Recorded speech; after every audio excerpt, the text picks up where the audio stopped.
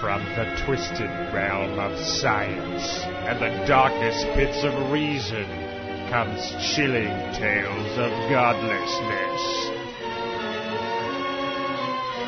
Bear witness to the unfathomable terror that is The Good Atheist. Welcome to the GoodAtheist.net bonus podcast. My name is Jacob Fortan. And I'm Ryan Harkness. Today on the show, we're going to be talking about a topic that is, let's just say, a little bit dated.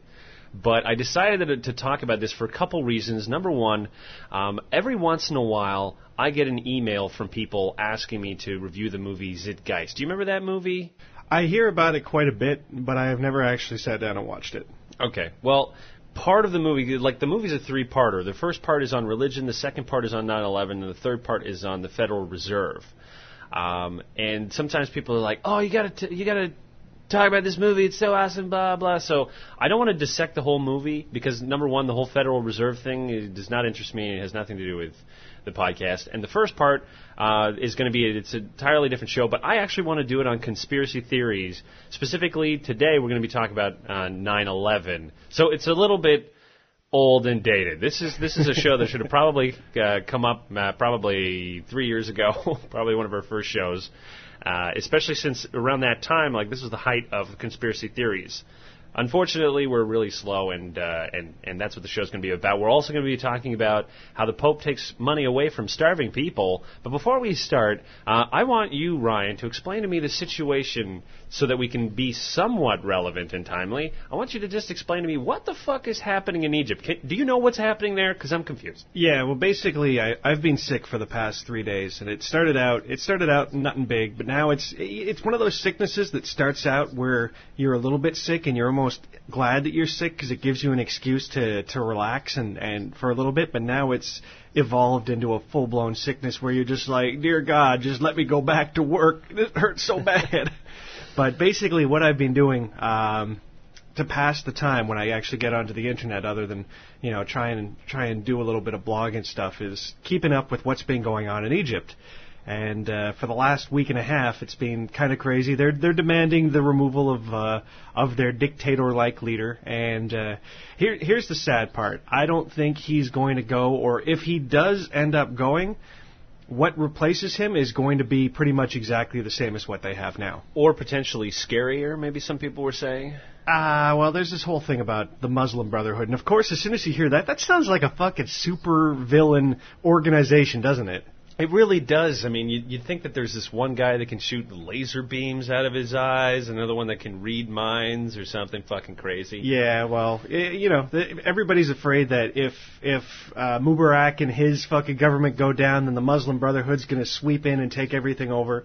And on one hand, it's happened before in the Middle East. One regime goes down and all of a sudden you got a theocracy in its place, and that's obviously kind of worrisome. But on the other hand, Egypt is pretty far along. And again, we look through history, we see Iran, and we remember when that place used to be pretty fucking liberal, and we see how it is now. Or at least we see how the government is now. There's a huge difference between how the government is and how the people are.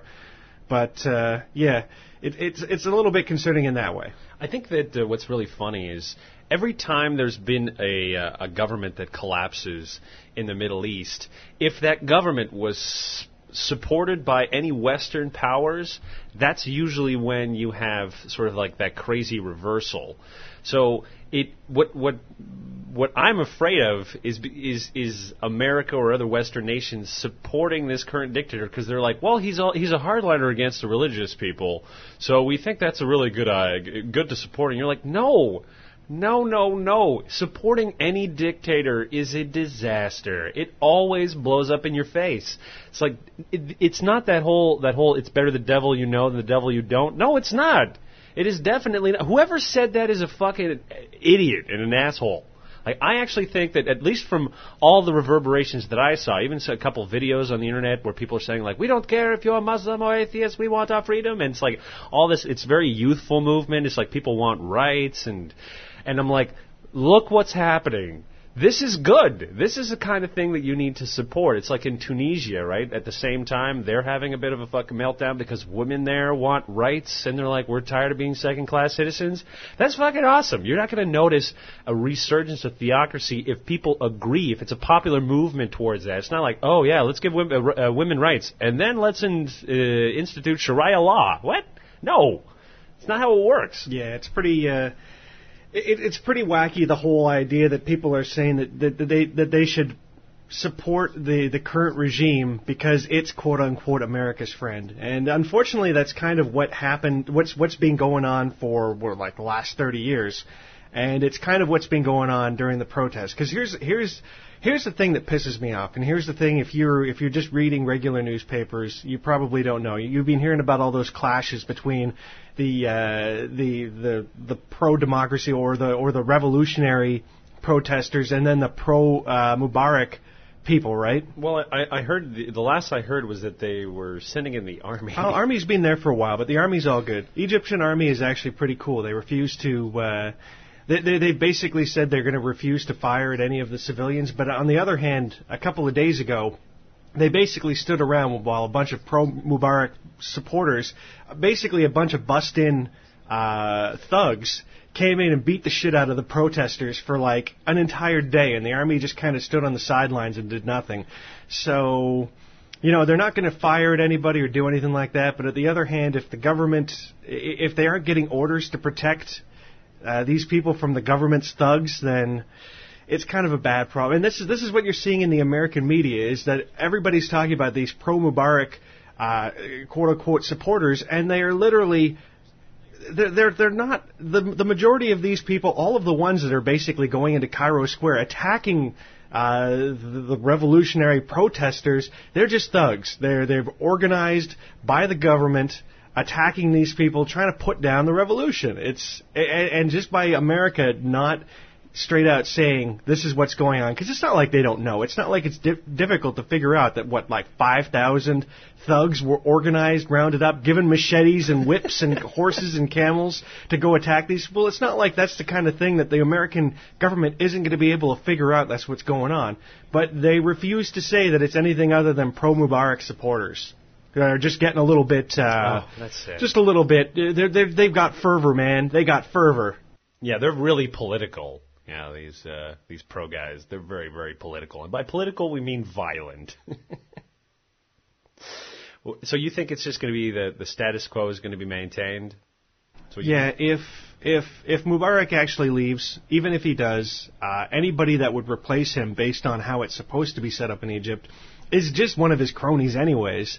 And it's very unlikely that there's going to be any serious change, unfortunately. That's one of those problems. The system is already set up in such a way that change is difficult. The entire government, the entire setup for 30 years has been this guy setting it up exactly the way he wants. Do you think that there's some kind of magical system in place where all of a sudden this one guy leaves power and the rest of that power system is not going to still be in place? This is an area that doesn't have any other political parties, basically. It's like a one-party fucking state.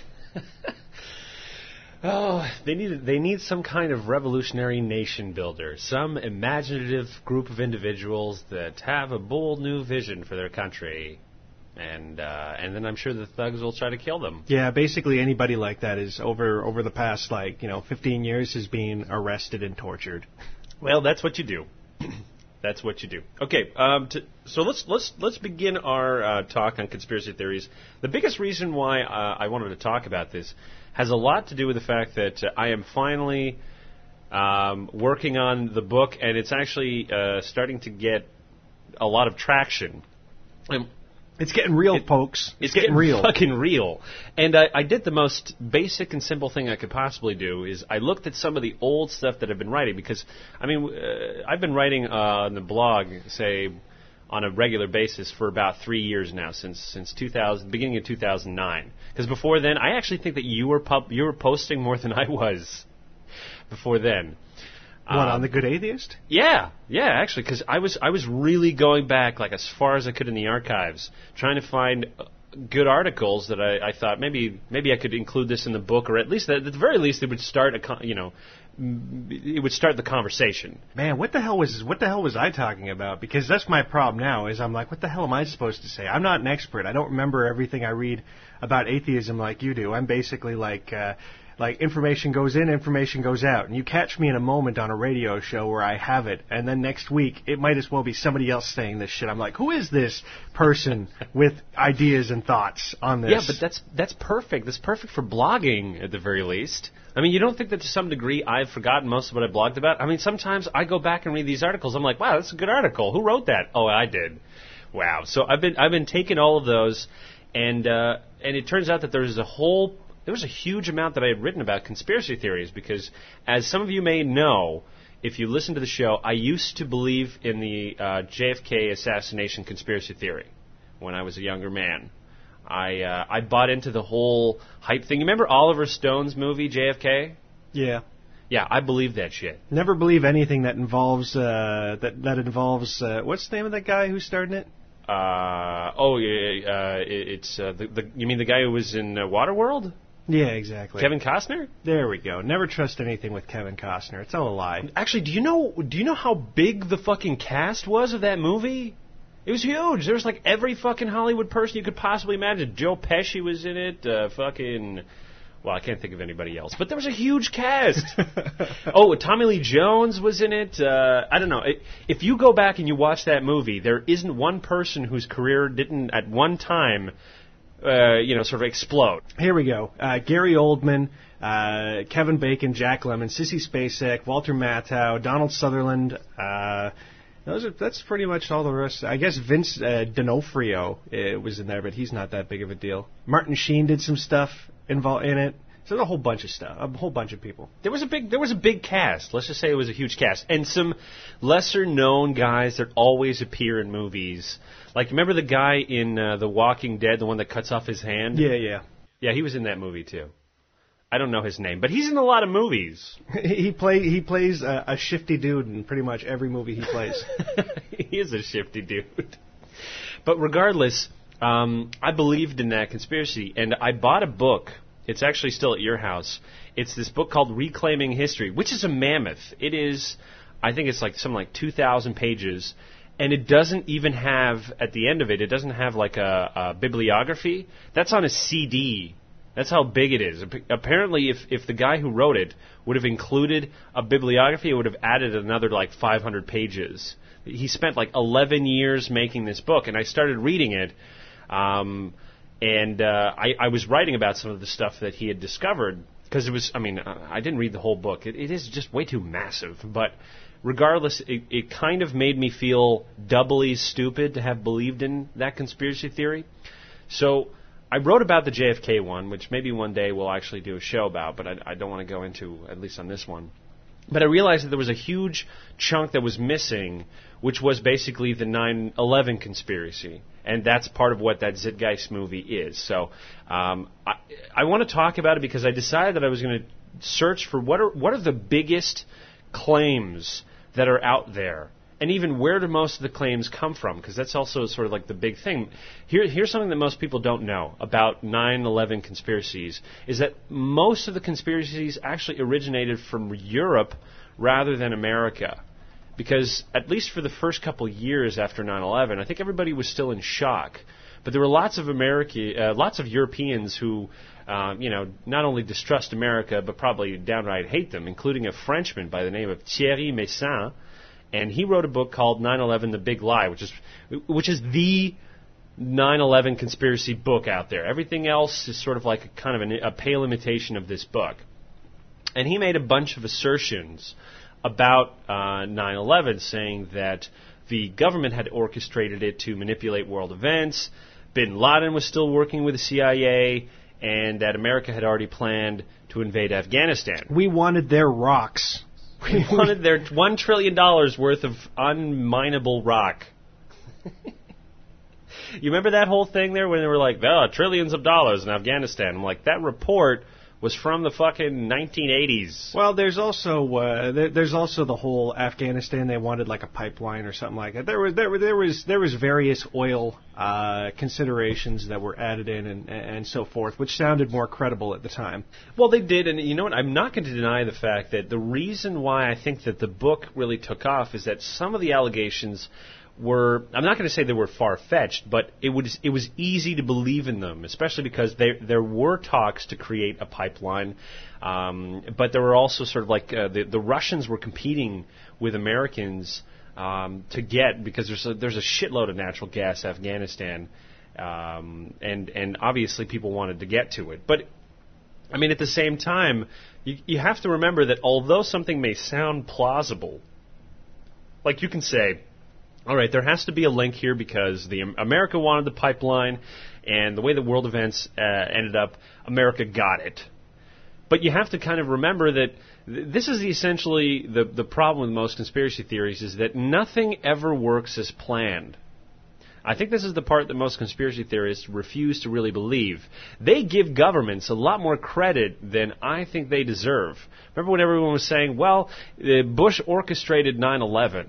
And a lot of people wanted to believe that. Specifically, actually, the reason why it got popular in America, because at first the Missiles book was mostly ignored, but by 2004, about a year after the invasion of Iraq, a lot of Americans were starting to be pretty fucking pissed off of the war in Iraq, mostly because everyone realized it had fucking nothing to do with 9/11, but also there were no fucking weapons of mass destruction found at all.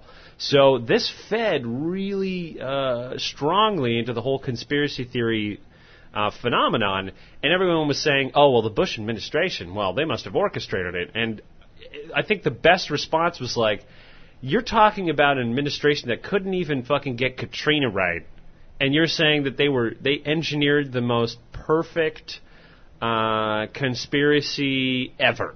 You're like, I think that methinks that perhaps you are giving them a little bit too much credit. But it wasn't perfect because some clever people on the internet figured them out. Well, that's the whole thing about conspiracy theories, and I think that what you'll notice is that people who are really into conspiracy theories, and I'm sad to say that I have a family member who is really into them, like pretty hardcore. He's the guy who he's been spending most of his fortune buying gold, because he's absolutely convinced that the world economy is going to fail, and that he's been investing. Remember, like how Glenn Beck was telling everybody to buy gold and shit like that? Yeah. Yeah. People who believe in conspiracy theories or that economies will fail, they always tell people to buy gold. And of course, guys like Glenn Beck have large stocks in gold companies. So it's no coincidence. They're like, yeah, buy this thing that I have a significant amount of money invested in, and then you'll be safe. Yeah, because, if there's no food, everyone's going to want gold for some reason. Anyways, but the reason why, say, guys like my uncle and his ilk are really into conspiracy theories is you kind of pointed out there that there's something about them that makes a person feel like they've tapped into a piece of information that most people don't have.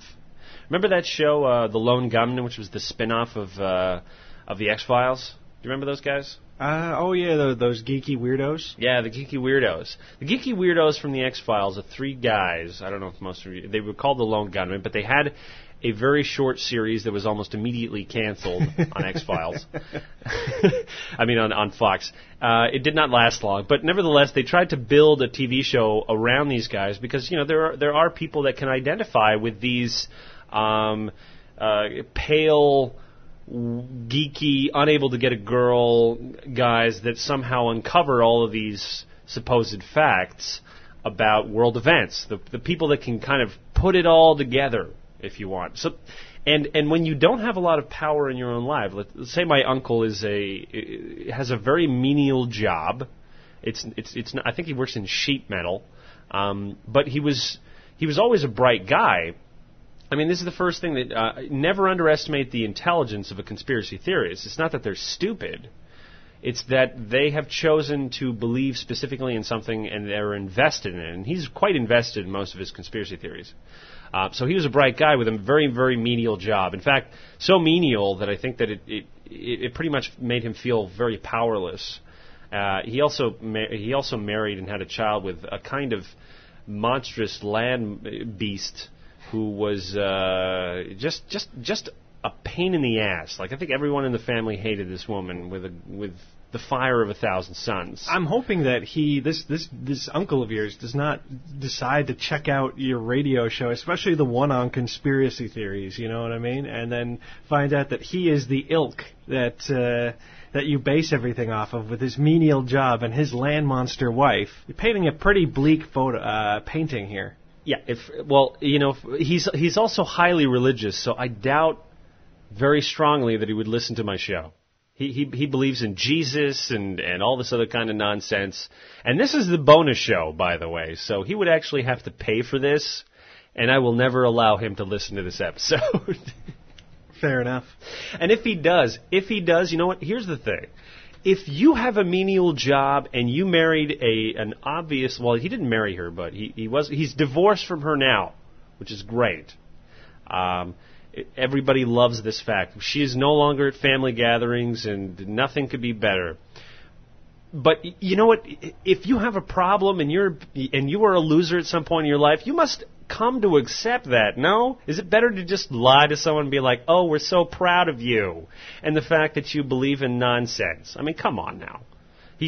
I'm not going to tell that to him in his face, but I hope that some point in our lives, when we're older men, I can play him this and we can all have a good laugh, although I don't really give that a high probability, unfortunately. But yes, anyways, so he probably feels very, very powerless. He got it when he got a computer, he started to do research. He went online and that kind of stuff, and this is typically anybody who comes into the Internet relatively late. I don't know if this is too much of a generalization, but they tend to kind of believe a little bit too much of what they read without enough kind of, what's I'm looking for?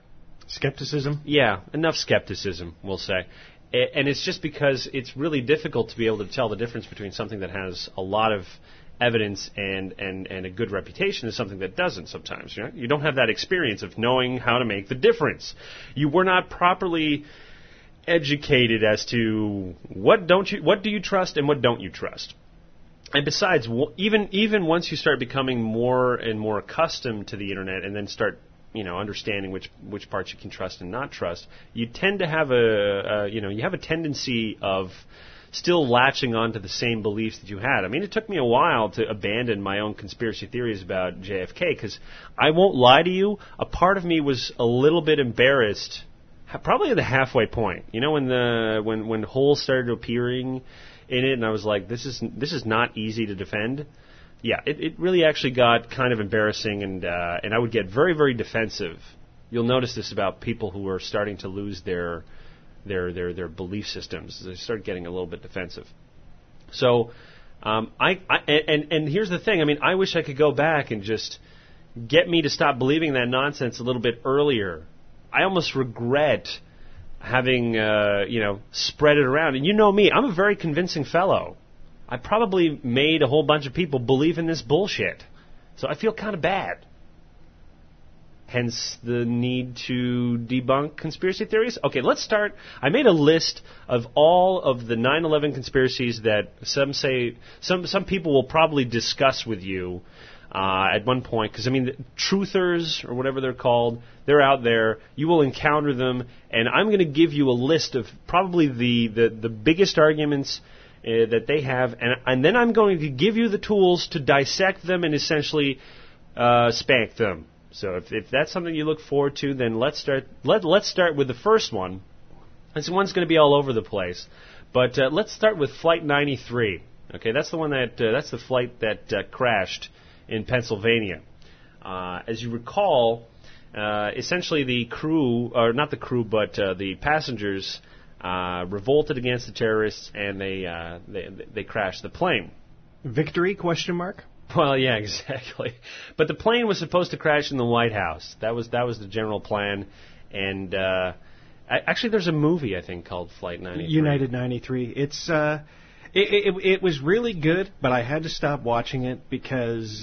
Too real? Well, not too real. I mean, I rewatched... I keep on talking about there's a documentary out there called 103 Minutes That Changed America. And if you... Oh, yeah, you told me about this. Yeah, I think I've talked about it on the radio show. If that was too fucking real, I'll probably watch it again now that we have that new HD television, because it's all in HD. So, yeah, it's hyper-real. It's 9/11 in hyper-reality. Anyways, I could take that, but the whole dramatization of it and everything else like that, I had to turn it off. It was just... It was too much. It was just kind of... It's not the kind of thing that you want to watch an entertainment movie on, you know what I mean? Yeah, that's fair. Okay, so one of the claims about this one is because most conspiracy theorists are actually convinced that the plane was destroyed in the air by the United States military, and there's a couple reasons. The first reason is that actually people reported seeing a white plane near the vicinity of the crash shortly after the plane went down. So lots of conspiracy theorists will say, well, the plane was a military plane, and there are some people that are very specific about it. They actually say that the person who shot down the plane was a man by the name of Rick Gibney, which some people claim was a major who had fired 2 Sidewinder missiles and destroyed the aircraft. And the reason they believe that is because there are parts of the plane that were found far away from the crash site. Like, for instance, one of the engines was found hundreds of yards away from the actual crash site. So they say, well, this is proof that it was actually destroyed in the air. And they also claim that there was debris that was found near Indian Lake, which they say was about 6 miles away from the crash site. So and it was upwind of it, so that there's no way the debris would have been able to find its way to the lake had it not been destroyed in midair. Okay, so that's one of the first claims about, or actually we'll say 2 claims about it. One is that there was a pilot that had shot it down, and they named the pilot. And 2 is saying, well, the debris, including the engine and other pieces, were found way too far away from the crash site. So decent quote-unquote evidence. I mean, I like the added touch that they know who shot it and what kind of missile it was and la-di-da. Right. Okay, so that... When somebody presents you these quote-unquote facts, and this is the tough part, right, when you're not very well versed in these kinds of things, because conspiracy theorists will memorize very precise information, bombard you with it, and when you don't provide the counter to this, they'll say, well, there you go. And oftentimes, you'll begin to doubt yourself when you don't have answers to this question or these kinds of questions. But let me give you the answers. The first answer is that the plane crashed at roughly about 500 miles per hour. So if you're not American, that's a little over 1,000 kilometers an hour. And obviously, anything that crashes, there'll be pieces that will be tumbling away, right? They'll just roll and that kind of stuff. If you've ever, dropped a coin, sometimes, you'll see how far away it'll roll. It can go pretty damn far. And that's just you dropping something. One of the last shows that we did, the cat was meowing, and I threw a chocolate Easter egg, not at the cat, but at the wall near the cat. And I was amazed because when I went to look for it, it wasn't in the room, it wasn't down the hall, it was all the way on the other side of the living room. It was like across the house. Right. Just wanted to share some real life physics there. Yeah. Involving the cat somehow. Slash animal cruelty. Oh boy. So yeah, anybody that will, that's ever experienced any kind of high-speed crash will tell you, if it's a car or anything else, will tell you sometimes debris can get really, really far, and it's just because of the way that, that it tumbles. It'll spend time in the air. Sometimes there won't be a lot of friction, whatever. So in terms of the engines being far away from the crash site, it's not unusual for, debris to find itself pretty far. Now, the Indian Lake claim, saying that it was 6 miles away, the actual distance of the crash site from the lake was actually 1.5 miles. So, right away you see, they're distorting the facts, right? This is a huge distortion in terms of distance. This is almost like, 3.5 times or more the actual distance of it. And when they claim that it was upwind... You need to work on your math, buddy. Look, I'm just trying to do fast math, okay? Give me a fucking break. The point is, They also say that, oh, well, the winds were, southeast, when in actual fact the winds were northwest, that was towards the lake. And the lake being as close as it was, it is completely and utterly understandable why pieces of debris, specifically small pieces of aluminum, which tend to have not that much weight and can be blown away, can find their way in the lake. Now, when it comes to the actual pilot, the Major Rick Gibney, Gibney is actually a lieutenant colonel, which is above major. So, I mean, conspiracy theorists are nothing if thorough in their research. And at the time of the crash, he was actually flying from, I believe it was from Montana to New York. Actually, at the time the Pennsylvania aircraft crashed, he was flying from Montana to New York, specifically to pick up a passenger by the name of Ed Jacoby Jr., who was the director of the New York State Emergency Management Office, and he was basically there to pick him up to help coordinate efforts in New York. So he was nowhere near Pennsylvania at the time. He had a passenger on, and in fact, that passenger, because although Gibney has refused to answer statements regarding this, Jacoby has said that he not only does he feel some degree of anger, but he also said that he was generally disgusted at the fact that this story was being propagated and taking as fact. And he's like, I was in the fucking plane myself. We were nowhere near this site, and he did not fire any missiles. But of course, you need a person, right? So you just fucking pick someone who was in the air at the time. They were like, oh, this man was in a plane at the time. He must have shot this plane down. Well, he was there to pick up someone who's on their way to coordinate relief efforts in New York. That's what that man was doing. So anybody who tells you these 2 or 3 facts is fucking full of shit. Okay, that essentially covers the crash in Pennsylvania. Let's move on towards some of the actual questions in regards to the destructions of the building. Now, you've probably heard this, people saying, well, there's no way that the towers could have collapsed. And one of the reasons that people cite is that the melting point of steel is about 220 degrees Fahrenheit. And jet fuel only burns at around 1,000 to 1,500 degrees Fahrenheit. So people are saying that it was impossible for the steel to have melted and therefore for the building to have collapsed. This is one point. Okay, the problem with this view is that you don't need the steel to turn into liquid for a building to come down. And I think it should be obvious as to why, right? Do you really need do you really think that the structural integrity of the building requires the steel that holds it up to turn to a liquid? I mean, most firefighters who have taken out fires in buildings at a lower temperature have said that steel will begin to warp and bend even at half its melting point. And because even though jet fuel only burns at about 1,500 degrees, there were other flammable materials in the building, office, sort of like furniture, insulation. The entire building was on fire. 2 jets, 2 fucking jumbo planes fucking flew into the building and hit them. These people nitpicking over the temperature, the burning temperature of jet fuel are morons. Planes flew into the buildings. Right. They fell over as a result. It doesn't seem that far-fetched to me. Well, it seems far-fetched to some people when they want to just try to nitpick and say, well, the melting point is 2,200. And they seem to think that until that temperature, steel maintains, sort of rigidness. And some estimates as to the actual temperature of the fire place it to about 1,900 degrees. So it's not even really that far from the melting point of it. And speaking of that, there was actually some people that were saying, I don't know if you saw some pictures, and you'll see these pictures in a lot of conspiracy theory sites, where below the floors that were on fire, there seemed to have been some kind of like discharges, like explosions on the floors below. And some people say, well, that ejected material is proof that there had been demolitions or explosions that had gone off. Now, the reason why that actually some of those floors explode where there is absolutely no fire has something to do with what's called pancaking. All right, that's when, if you imagine a sort of like fairly large building that's beginning to descend, the floors below, I mean, even though your room looks empty, it's filled with air. Okay, and air has a certain mass, if you will.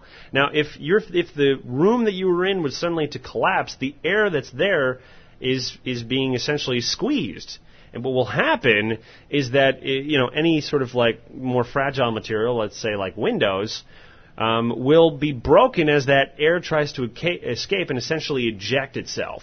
So that's what happens. That's the process called pancaking.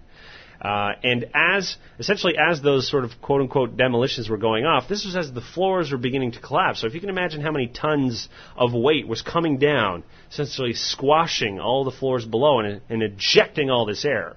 That's the reason why you see some of the materials come right out. But because it looks curious, because a lot of people, especially conspiracy theorists, have no real understanding of physics or engineering, this is one of the examples of the things that they'll cite as saying, well, it must have been demolitions. I think you're starting to see a pattern here, right? Where a person sees something and then they just automatically assume that it must mean something else. Yeah. I remember one part that people were mentioning was the fact that some of the pictures showed a bulge in the fuselage of one of the planes. And people were saying like, oh, it must have been some kind of bomb or extra materials or something. I'm not shitting you here. There's like some people who were literally saying this. But the problem is that on the same picture frame, you see plenty of light distortion.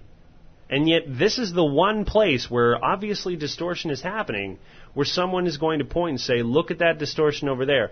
I think that's a bulge. And you're like, this is a tiny photo that's been blown up like 2,000 times. Do you think this is like CSI bullshit where you're able to sort of zoom in and there's no loss in terms of integrity of the image? I mean, really, come on. I'm also assuming that the plane was going, at least a little bit fast when it hit the building. Might cause a little bit more distortion as well. Well, I mean, I guess it depends on the camera, but that's not even the point. The point is that just generally, anyone who wants to try to find some kind of inconsistency or strangeness can probably find some, but you have to understand that even in the case that we were talking about with the melting point of say steel and what happens when you crash a building into it, we don't have a lot of data as to what happens when that occurs. It's not like people make tests and say like, well, we found out what happens when a plane crashes into a building. No, sometimes even though you have a really good idea of what the physics might be, it could surprise you in some ways. Like one of the things that happened, and this was also something that people commented on, was that it appeared that some of the lower floors, even up to the first floor, flames were coming out of it, and nobody really could understand why. Some people were saying like, oh, this is just further proof of explosions. But what happened is that at really high temperatures, the fuel had begun to sort of burrow its way through the building, and especially through the elevator shafts, and had found and basically gone all the way down. And even some firefighters, and in fact, one French filmmaker who was there and filming some scenes, had avoided filming some of those images because people were basically running out of the building on fire as the elevator doors opened and basically fire spewed out. Like that scene in the second Matrix movie? Remember that? Where they drop that bomb when they're trying to... Oh, no, it's the first one. Sorry, when they're rescuing Morpheus. Yeah, nothing good happens in the second. What? Well, actually, okay. The highway scene was kind of cool. Yeah, it was pretty cool. You got to admit. Just give it at least that one scene. But anyways, that one scene where they explode the building and fire comes out, well, that's what was happening. Fire was spewing out.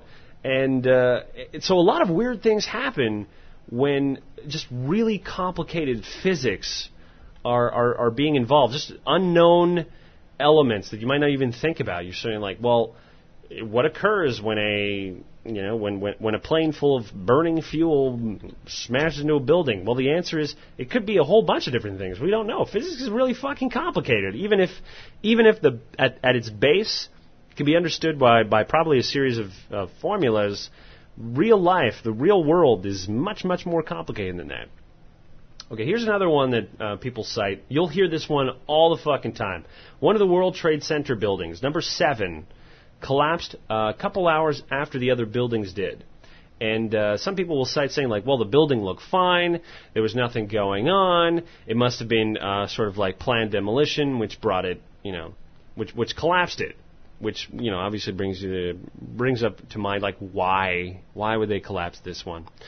There's no fucking reason. But the actual what actually happened to building number 7 is well known now. It wasn't for the longest time because, I mean, when you're reconstructing the picture of what happened, these buildings are collapsed, right? You have to walk in a pile of rubble and figure out what the fuck happened, so it takes a while.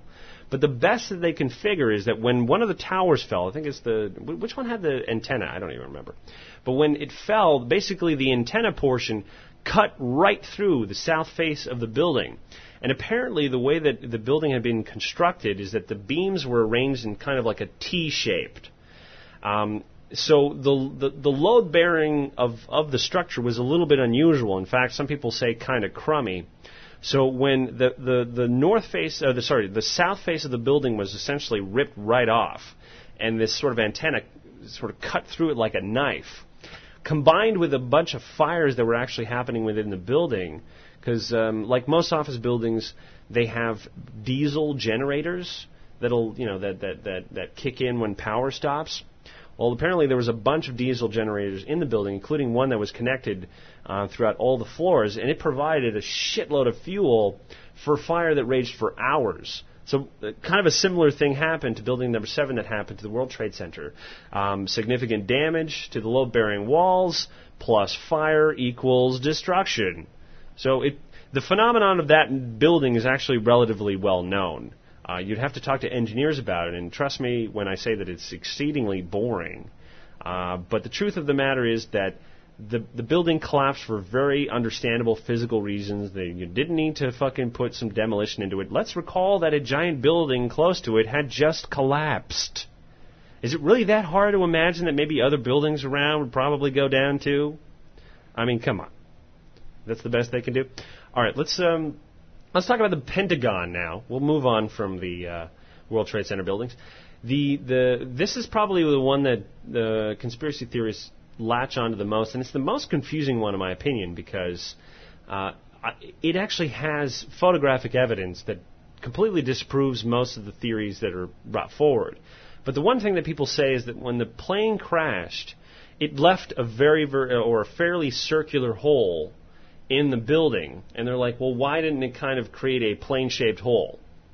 Now, right away, you're kind of probably saying to yourself, that sounds kind of silly, right? Is this the fucking coyote running through a wall or something like that where he leaves his outline? It's like, obviously, a fucking plane that crashes into a reinforced building is not going to look exactly like the plane. And in fact, most of the engineers will tell you that when the plane crashed into the building, it behaved more like a liquid than it did a solid because of the temperature and the speed in which it hit. So the hole that was made on one end, which I think was about 16 feet wide, and the hole that was made on the E-ring, which is I think something like 10 or 12, the hole on the other end was actually caused by the landing gear, it had essentially just tore right through everything and ejected itself at the E-ring. That explains in almost its entirety the reason why the damage looked the way that it did. And some people were saying, well, there was no debris from the plane. There was no plane debris, so it must have been a missile. There was this one guy, actually, he was one of the first engineers to arrive at the scene. His name was Alan E. Kilshimer. And one of his quotes, and I'll read the quote in particular because I think it's important to hear. He says, "I saw the marks of the plane on the wing of the on the face of the building. I picked up parts of the plane with the airline markings on them. I held in my hand the tail section of the plane, and I found the black box. I held parts of uniforms from crew members in my hands, including body parts." Okay. Well, what's interesting about that one is it's kind of got a David Copperfield aspect to it because if it was a missile and not a plane, then a plane disappeared. And I don't think that is really the easiest way of going about doing this. You know what I mean? Well, here's where some of the conspiracy theories really go so far out that I can't actually disprove them to you because they're ludicrous. Where people are saying, well, the passengers were relocated somewhere else and kidnapped away, presumably like lost. Like there must be on some island where they're trying to solve some mysteries or something like that as to why they're there. There was even a group that had said that there were no Jews that had died, that all the Jews that worked at the World Trade Center had been warned beforehand of the attack. And as you can guess, the rumor was started by an Islamic or Lebanese TV station that has connections with Hezbollah, and there's absolutely zero evidence to provide to show that that's true. There were over 400 Jews that were killed in that attack, which roughly corresponds to the percentage of Jews in the population that live in New York City. But it doesn't stop anyone from actually just claiming it, and you can smell the anti-Semitism coming from that one conspiracy, can't you? Yeah, It kind of stinks of that shit. You're like, Jews were somehow warned in advance. What? Why? And it brings that really important question that if all the passengers had somehow disappeared, were still alive somewhere, why would they not communicate with their family members? Why would they knowingly allow themselves to be part of this conspiracy? What gain would there be? Did they just show up with a buttload of money and be like, never talk to your family members again, and you will have this money that you can't spend or ever show your face in the world? The CIA obviously just gave them a bullet to the head, and that was that. It reminds me of this really cheesy science fiction movie starring Chris Christopherson, where these aliens, these future humans were abducting people from the past that were, in plane crashes because they wanted to repopulate the world and everybody was sterile. That theory is more plausible than thousands of people somehow being whisked away and the planes being replaced by missiles. And here's what gets me. In sort of conclusion, what gets me is that there's a real conspiracy in 9/11. 12 men who were Muslim extremists decided to conspire together to kill 3,000 Americans. We know how they did it. We know where they came from. All of the information is available. 9/11 is one of the most well-documented incidents in the history of mankind. The only other thing that comes close is the assassination of JFK. It is that well documented. If you want to spend your life trying to figure that shit out, you can read all the reports you want. You'll probably spend 15 years, just going through all the available information. I don't know why you'd want to do that. The information is already available, and every other fucking piece of so-called evidence against it is so weak that it basically takes an afternoon to fucking dissect it. And the other thing, too, that really annoys me about conspiracy theories is the fact that in order for them to work, it's like the moon landing being a conspiracy theory, it would involve tens of thousands of people that would have to be knowingly participating in the deception. And if you've ever tried to keep a secret from someone, you know how hard it is to get human beings to shut their fucking mouths. It's like impossible. As soon as you have like more than 100 people involved in conspiracy, it's over. It's going to get it's going to see the light of day unless you manage to kill everyone. It's just, that's the way that we work. We're not very good at keeping secrets. I mean, I know I'm not. I'm terrible at keeping secrets. No one should ever tell me a secret. And you're always able to kind of tell. If you look through history, you can see the times where the American government has tried to keep secrets about stuff, and stuff typically makes it to light, man. I mean, I'm sure there's obviously things we don't know, but the bigger stuff, it's kind of hard to lie about. Yeah, exactly. And something involving so many people with 9/11, engineers that didn't work for the government but worked for other organizations, firefighters, rescue workers, all of these people. Why would they all say the same story? They have nothing to gain from participating in conspiracy. I mean, just let's use a little bit of Occam's razor here, right? Where the simpler explanation is probably the correct one. Why is it that it's so hard for people to believe the fact that a group of Muslim extremists decided to kill American citizens? And you know why they did it. It's not even a mystery. But for some people who have a deep distrust of the government, this is a perfect way for them to express that mistrust. And I'm telling you, there are real conspiracies that exist out there. They're a lot less satisfying and a lot less sexy, but conspiracies can still happen. It's just, Watergate was a conspiracy. And there's a lot of it that we still don't know. But the truth of the matter is, something like that is a lot less sexy than saying, and a lot less satisfying for some people than say, the government conspired to kill 3,000 of its own citizens to justify the war in the Middle East.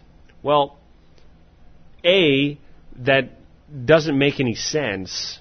The same way that lots of people believe that there was a conspiracy by the government to allow Pearl Harbor to happen in order to get the Americans to essentially go to war. And really, you didn't need to have a conspiracy. The Japanese already knew that America was going to be a problem in their expansionist desires. They were going to go to war regardless. And even any reports that came back from the Pearl Harbor, even though there were some reports that said the Japanese are going to attack this, there were many reports that said this is not going to happen. It's like there's no way they're going to do this. So hindsight's 20/20. You can look at world events saying like, oh, you should have known. You should have fucking known. And though I'll admit that 9/11, the Bush government had definitely a series of not manifestos, but reports that indicated that bin Laden was definitely planning to attack. I would say probably government incompetence is more to blame than government supercompetence at creating this whole problem. It's like the Bush administration was never that clever. Case closed, man. Fucking case closed just from that. I mean, you really think they can do anything when the only thing they managed to do was fuck everything up? They fucked up the war in Iraq. They fucked up Katrina. They fucked up the economy. They fucked up everything they did. They could not have pulled this off. It's the simplest and most reasonable explanation. And that's all there is to it. Okay, I hope that gives you enough of a fucking some fodder to put some CTers into their fucking place. Let's move on. Let's talk about one piece of news before we end the show. And the only reason I want to talk about this is I don't want to elaborate on this, but I want everyone who either visits the site or listens to the podcast to be aware of this because it fucking pisses me right off. Remember the Pope visiting the UK a couple months ago? Remember that? Yeah. Well, there was a huge uproar because basically the taxpayers had to shell out about £10 million, which is roughly about $20 million for us over here, on his visit.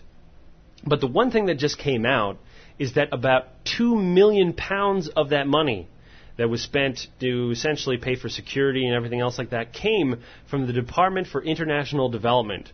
This is the same department that uses money to actually send over to developing countries as foreign aid. So in other words, the Pope took money from a department that helps developing countries to pay for his stupid fucking visit to England and Scotland in September. That's what happened. So if you are in the UK right now, I want you to fucking petition your government to send these assholes the bill. Because why should you fucking pay for that? Especially in England where they're talking about cutting all these kinds of services because Europe is fucked up financially. So much so that essentially they're going to, like America, get sprung out of debt by China, which is a giant mistake, by the way. But how are you supposed to have a fucking balanced economy when you'd rather spend money on a guy who eats off golden plates and who has dresses, literal dresses, that are fucking embroidered with gems? You want to give him money to come over to your country to visit and to tell everyone else that they shouldn't fucking use condoms. This is what you're paying for. You should be fucking outraged. We'll end my outrage there. Indeed. I don't think we need to say more. Do you have anything to say about that? I agree. Well, thank you for agreeing. And you know what? I think we're going to wrap up the show that way. I'd like to thank everybody that's a contributing member of the show. I'm hoping that I think we've solved the iTunes issue because the program that we use has had a recent update. And I think that the iTunes is going to be able to work with this new update, but we're going to be testing this later on in the week. Hopefully, you'll no longer have to come to the site to download these shows, and they will basically update from your iTunes automatically, but we're going to find that out relatively soon. And you know what? I think that you and I may have been part of the reasons why they updated their software there, buddy. Yeah, you know, it's funny. This is the second piece of software that's been updated because I complained. Really? I think, yeah, there was another photo application that I was like, what the fuck? This thing is obviously broken, doesn't allow people to install, and they were like, shit, and they released a new version. They never wrote me back, but a new version came out a week after I complained about it. Yeah, well, we're going to find, like I said, we're going to find out. I've already been testing it. It seems to work, at least for some of the non-bonus shows that we put, because essentially when you log in as a paying member, you see an RSS feed on the side. You should be able to copy and paste that into iTunes And it should automatically download the shows. And in fact, I've confirmed that if you don't use iTunes, but you use, say, Android for this, if you log into Android on your phone and you put in that RSS feed, you can actually download the bonus shows automatically.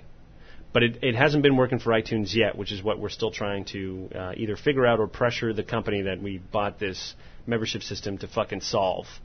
But, being the technically retarded people that we are, we work at the speed of a snail, of a sloth that's drunk. Well, we are two people, and we're trying to do everything ourselves. And quite frankly, I'm not that good at tech stuff. I'm willing to spend the days it takes to figure out what the hell's going on. Yeah, and you're infinitely better than I am at that. That is the saddest thing in the world. Saddest fucking thing in the world. Okay, with that, my name is Jacob Fortan. And I'm Ryan Harkness. Have a good Atheist day, everybody.